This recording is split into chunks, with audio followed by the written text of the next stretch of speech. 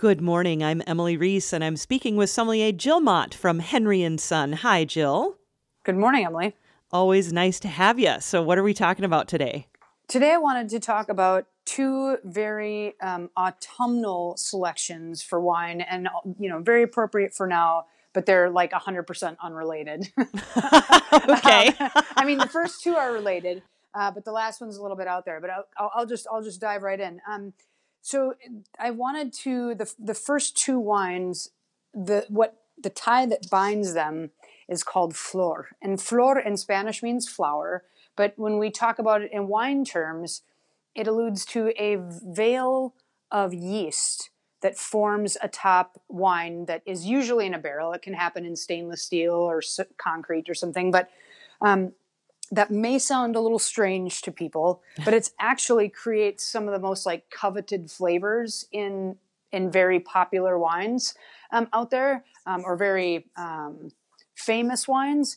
And so to just kind of dive a little bit deeper into what that is, usually when you are making wine, you fill up a barrel. You fill up whatever vessel you're making wine in, so there's no headspace. In the business, we call that ullage. Okay. And if you leave your barrel partially topped up, so it's not full, right? It's like 60 to 70% full. You can, when you're in the perfect instance, meaning like all of the conditions are right, not only in the cellar, but outside of the cellar, in your surrounding village or area, you can get this veil of yeast that forms on the top. And that's what we call flor. It's a collection of various yeasts and substrata of yeasts. And this not only protects that wine that would otherwise oxidize because it'd be exposed to oxygen, but it also gives a ton of really interesting flavors and characters and different types of acid, like mouthfeel, than a wine that doesn't experience flor. And so I wanted to talk about two of my favorite wines that are affected by flor. One is sherry, and sherry is from southern Spain. Sherry is a little bit stronger. It's been fortified with like a neutral spirit, so you're not drinking, a whole bottle of sherry. You're usually having a few half glasses of sherry. And most people are hearing me talk and they're already zoning out because they're like, I don't like sweet wines. Sherry, if it's a good quality sherry, 90% of sherries are not sweet. They're actually bone dry. Mm-hmm. And this sherry the style is called fino. And it's got, when you smell it, I would say 75% of people, if I were to just put a glass of Fino and say, here's your white wine, they're going to take one nose and one sip and be like, I don't like this, because they have to be prepared. Fino sherry smells like sourdough bread, or sourdough bread dough that's rising. It smells like almonds. It smells like sea spray. It smells like a lot of things that we would characterize with yeasts, right? Like a lot of different types of bread dough, pretzels, things like that. Mm-hmm. And what it goes really, really well with are foods that are really hard to pair with wine, and foods that are very centered to like the Spanish picoteo table, like when you're just kind of nibbling, and tapas style. And so like things like almonds, olives, things like charcuterie, like different cold meats that are really salty, cheeses, all that stuff is a nightmare for wine. Even though we think, oh, let's have some tapas and drink some wine. All those foods are salty. And so what ends up happening, you go drink your red wine with it, and they both dry out your mouth, and you're left with like blah, like fat and nothing else, right? Yeah. And so sherry is a great foil for these various salty foods that one would normally start a meal with. I tend to make meals out of it. I've been known to have popcorn for dinner with Fino sherry. It's like super delicious. So a producer I really like is called Maestro Sierra. And I'll be sure to get those links to you, Emily, for these producers, because it's a female-owned and mostly female-run bodega, which is very rare in southern Spain. And they just do really great work. They've been around since the late 1800s. So get a load of a half bottle of Maestro Sierra Fino. You'll love it. Second, I wanted to talk about, I had made mention of a producer back in maybe August, September that I work with directly. Her name is Esmeralda Garcia. Now, Esmeralda, she works with the grape Verdejo, which Verdejo, for any sommelier out there, they would say, oh, that smells like New Zealand Sauvignon Blanc. When it's made naturally, it doesn't. But you know what? This is a whole lot of me saying, I'm going to not talk anything about Verdejo right now.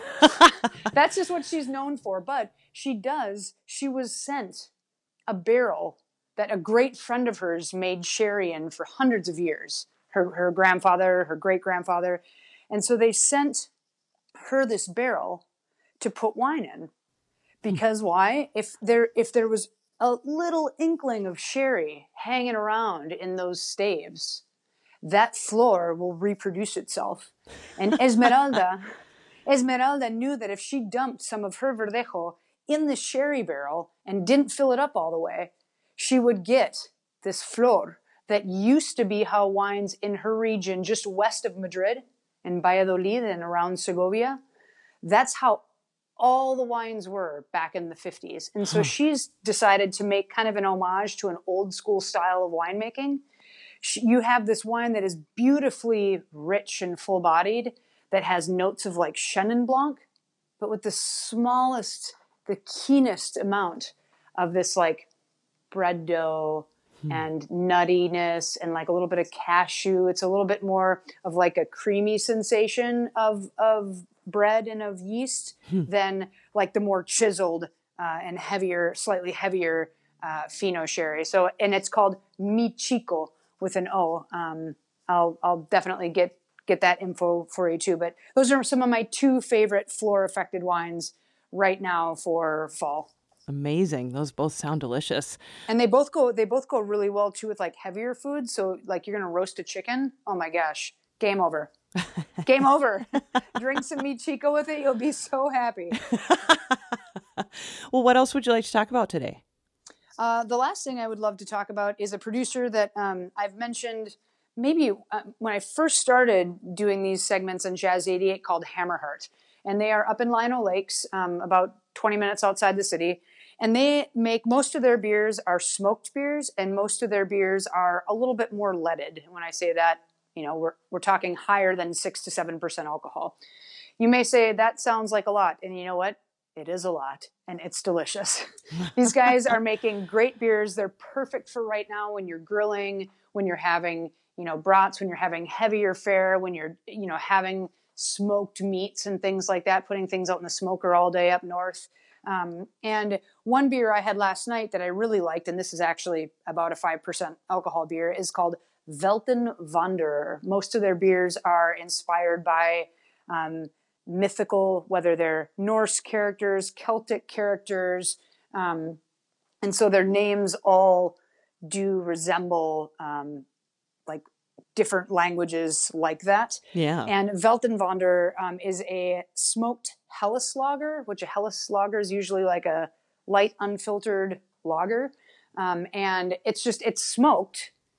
You get that interesting notion of like of smoke, but then you have like, it's so flavorful, yet it's a lighter beer. And it's just, you know, they're not for everyone, but for people that love autumnal type fare, it's a great beer to, you know, to pair with that. So that sounds amazing too. So 2 excellent wines on your recommendation and a delicious local beer. I love it. Thank you so much. We'll talk to you in a couple weeks, right?